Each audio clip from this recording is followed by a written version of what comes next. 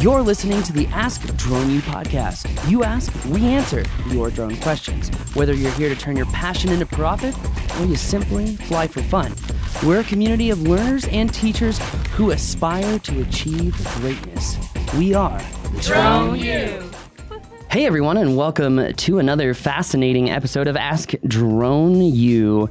Today we're going to be talking about ground sampling distance just one more time when it comes to a drone mapping. We actually just got in our new MLID Reach RS2 RTK GPS unit, and we are really excited. And our question asker today actually is someone whom I've learned a good deal from, even though he came to our mapping class in Seattle. He is a surveyor, and he utilized an iGauge RTK unit. And ever since then, I've really, the original Reach was just a single band unit. And I can already tell from just setting up this unit this morning that it's so much easier to use.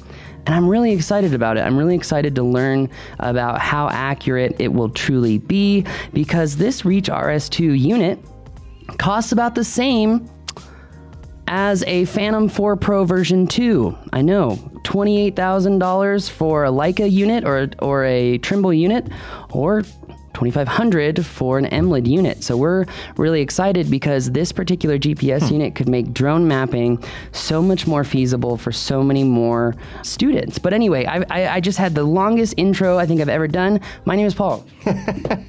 You're very excited about that. It just came in. My name's Rob, and I'm very excited. We're very excited to be here with you again today. We love spending time with you. We love that you spend time with us, and appreciate it for the 1,057th time that you're taking some time out of your day to be here. So what I like about today's question is it's one of those situations in which you went into some pretty good depth on GCPs and et cetera, et cetera, et cetera. And then someone said, yeah, that's not deep enough. Let's go a little deeper. And so that's what Gary has done with this question today, is said, can you go a little bit deeper into what you were talking about, how to actually set it up, et cetera. So I'm excited to hear you get into that. But today's episode is brought by Black Friday, baby. Woo! Yeah. Today is Black Friday, which means it is time for you to check out all the awesome sales that we have going on Drone U. If you go to our Facebook page, you go to our Instagram page, you go to our LinkedIn page, or if you get the email, the subscriber email, seriously, don't miss out on these deals. They're only good for 24 hours. Here's the deal. 40% off of annual membership. That's right. You can get a year of all of our classes for 40% off. You can get 15% off, I believe it is, for any in-person training. So if you're finally ready to take a flight mastery class, that class that really tests your ability to fly in close proximity, helps you understand how to mitigate emergencies and how to handle just about any drone job. Well, if you're ready to gain an astronomical amount of confidence, and I don't mean too much confidence because we don't inject the hazardous attitude of machoism, as the FAA would call it, but just enough confidence for you to know your limitations. You're not going to want to miss the opportunity to attend a flight mastery class. Don't forget, it's the only class that is actually an investment. It pays itself off over time. Well, how does it do that? If you pass the check ride, that means you fly through the obstacle course and you pass the verbal exam. Guess what? You're going to earn educational rates because now you're a safe pilot. So join us and don't miss out on these Black Friday deals. Hi, Paul. Gary Proctor with Drone Imagery Northwest, Gig Harbor, Washington, calling about the Ask Drone U broadcast you had a few days ago about ground control points. In that broadcast, you talked a little bit about having to fly high, particularly in this area, and needing to have a better sensor, bigger cameras, if you will, in order to pick up and keep that same GSD that you might get by flying lower while flying higher. Can you talk a little more about that? What kind of components you should look at for that, or what we should be keeping in mind when trying to put together a system or buying a system that will let us map from higher up? Thank you. Thanks, Gary. Appreciate the question. AskDroneU.com if you have a question like Gary did. Like Gary did, if you're listening to an old podcast or even a recent podcast and something is said that makes you go, huh? or man, I'd like to learn more about that particular thing or subject, etc., go to AskDroneU.com. Tell us about it, and we'll hop on that for you to the best of our ability. So yeah, Gary is saying, all right, that sounds really cool. How do I do that? So, okay, let's recap this really fast, because in this last episode, or not in this last episode, but in the last episode that we were talking about GCPs, we had mentioned GCPs are 2 points.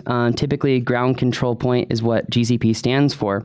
Those 2 points are a target and a GPS unit to measure the center point of that target. While we were talking about GCPs, we were talking about the 3 factors of ground sampling distance, which is the ultimate measurement of the quality of your map. Ground sampling distance is ultimately a factor of 3 variables. You got focal length, sensor size of the camera, and altitude that the camera is flown. Now, we mentioned in that show that if you live in an area like Seattle, where Gary Proctor does live, you're limited in the ground sampling distance that you can offer, because typically the tree heights are so high that if you have any vegetation in any of the areas that you're trying to map, it makes it astronomically more difficult to map said area. Now, there are a couple of caveats to that. If you were to say map a school and you had a large area of trees in the middle of that school, you could do a lower flight line and a higher flight line and then combine those 2 maps together with 4 or 5 manual tie points. You could even use your GCPs as the same areas to merge those maps. But Gary asked a question. He said, so if I live in an area like Seattle, how can I get the same super high quality maps that you can get when you live in the desert or areas with low lying vegetation like Texas, right? Texas is a great example. There is vegetation, but it's very low lying vegetation. So how can you do that? Well, if anyone had attended the Pix4D user conference, I gave a 25-minute long talk on mapping with large sensors, mapping complex areas, and mapping with various applications. Utilizing the same data set through 15 different trials, I came up with a formula that I have actually been teaching people for quite a long time. So that being said, let's talk about Gary's solutions. So let's say that this little blue Post-it notepad, which is about, let's just say 2 inches by 2 inches, is our Phantom 4 Pro sensor. And then let's say that this yellow sticky notepad, which is about 4 inches by 4 inches, is our larger sensor, let's say like the Sony A7R Mark III or Mark II. Okay, full frame sensor versus, let's say, 1 inch sensor. Okay, now the larger the sensor, right, the smaller the ground sampling distance if flown at the same altitude as the smaller sensor. So let's say I fly at 100 feet, right? My ground sampling distance with the P4 Pro would be about, I believe it's 0.6 of a centimeter if I remember my GSD calculations. Now, if I were utilizing a larger sensor, it would probably be very, very small. Let's just say sub-centimeter, right? Now, if it was sub-centimeter, then this larger sensor, if flown at the same altitude, would provide a better quality data set while flying at the same altitude as the other drone. But there are some big caveats to that, and I've got to be quick because it looks like our camera is running out of space. Very quickly, is an X7 camera a viable solution for you as a larger sensor? Very good question. Typically, you have to fly that sensor on Ground Station Pro through an iPad. When I did this, I found that something going on with Ground Station Pro caused my data sets to have multiple blocks.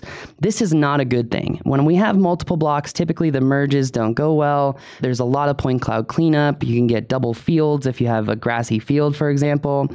And my concern is that with those multiple blocks, you're not getting as accurate of a map. And I found with Ground Station Pro and Pix4D Capture that the X7 is really not a viable option. Now, that being said, one of our good friends, Bill, is an avid Litchi pilot.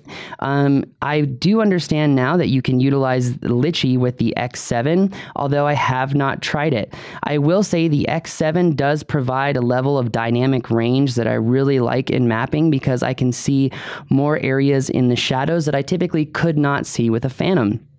Now, that being said, there is another sensor like the A7R Mark III. Now, you can fly that camera from, let's say, an M600, right? An M600 with a Ronin MX, and that camera with the SRW 60G, which is a very particular part that you need in the United States to be able to see the camera feed from the M600 and the camera itself. Now, typically, you need another system to manually shutter the camera. You could manually shutter the camera with an IR trigger, meaning an IR trigger just sends a blast of light in front of the IR sensor, which gets the camera to trigger the shutter, and boom, you got your picture. But you can use what's called an Air Commander unit. I believe there's the Air Commander 2 now, which allows you to automatically shutter the camera so that your drone missions go as smoothly with the M600 as they would with the Phantom. Now, I will caveat and say that no mission will be as easy as it is with a Phantom. Period. There's an ecosystem. There's many apps that work. When one thing doesn't work, there's an alternative, and Phantoms really work well. With the X7, you can fly it under the Inspire 2. I believe you can now fly it under the Matrice 210. And again, great camera, but it causes a lot of processing issues that I have seen. If you use it with Litchi, it should work a little bit better, although I haven't tried it myself. Now, he asked the question, how do we utilize a bigger sensor to get better GSD? Well, typically in order to fly his projects, you're flying at 180 or 200 feet.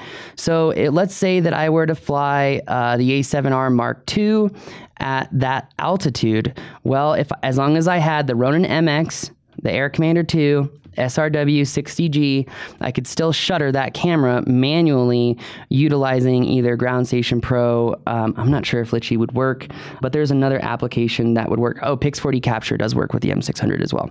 So you have a couple different options to shutter that camera. Now, that larger sensor has more dots. So more dots means more data, but not only do we get more dots, 42 megapixels compared to 20 on the Phantom 4 Pro, but each dot is actually larger as well. So we get more light and more data per dot. So the more data that we get per dot, the better off that the map is. And when we have more dots, well, you know what that means. More dots equals more key points. And if you've attended my mapping class, you know that a key point is a unique pixel within any image. And when the software sees multiple key points from one image to another image, it creates a tie point, because whenever I have 3 key points, I can now get a better ideological perspective of that position in space. This is why we have a high overlap or a high redundancy of imagery, because the more key points that we get, the more tie points that we get, the more tie points that we get per image, the better off our data set is overall. So that being said, if Gary Proctor lives in Seattle, which he does, and let's say he were to fly the M600 at 200 feet rather than a Phantom 4 Pro at 200 feet, not only would he be getting much better data, but he would have a much smaller ground sampling distance, and thus his maps would be better off as a whole. Wow. I tried to do that as succinctly as possible because literally the camera is about to run out. So I see that. Yeah. I'm sure half the people are like, I wish the camera would run out more often. That is not true. But that said, I think Gary will appreciate that succinct answer to his question, and I hope that everybody else does as well. Very clearly stated. Thank you. And if you would like an hour or two long discussion of ground sampling distance, ground control points, marking ground control points, because there are levels of nuances I haven't even mentioned yet. Like, did you know that how you mark your ground control points in any particular software has a direct effect on ellipsoid error and overall georeferencing error? Not only about how much you zoom in, but the images that you pick of that GCP. Did you pick them in a circular format around that GCP, or did you simply just pick images from just one side of that GCP? Uh-oh. Because if you don't know the answer to that question, then I promise you, you probably don't have a good idea of how accurate your map truly is. And now it's blinking quickly at us. We better go. On that bombshell, if you have a question, go to AskDroneU.com and upload it. Otherwise, join us for a mapping class, because if you've got a client who's got a mapping job, don't take it last second in an effort to try to figure out how to create a great client. You need to learn how to drone map first. Drone mapping is one of the hardest, most systematic processes in drone workflow. That doesn't mean it's impossible. It just means that the only people who are going to succeed are systematic, build habits, routines, and have checklists, because they understand that the human mind is fallible. All right, my name is there. Paul. My name is Paul. My name's Rob. This is Ask Drone U. We believe that videos, images, words, and sounds have the absolute power to inform, inspire, and entertain. We reject indecision, confusion, and vanity, for they work against the community. We are united under the virtues of safety and knowledge. We are a training community of learners and teachers who encourage and energize each other to achieve greatness. We are pilots, videographers, photographers, freelancers, business owners, enthusiasts, experts, and apprentices. We are creators. We are the Drone U.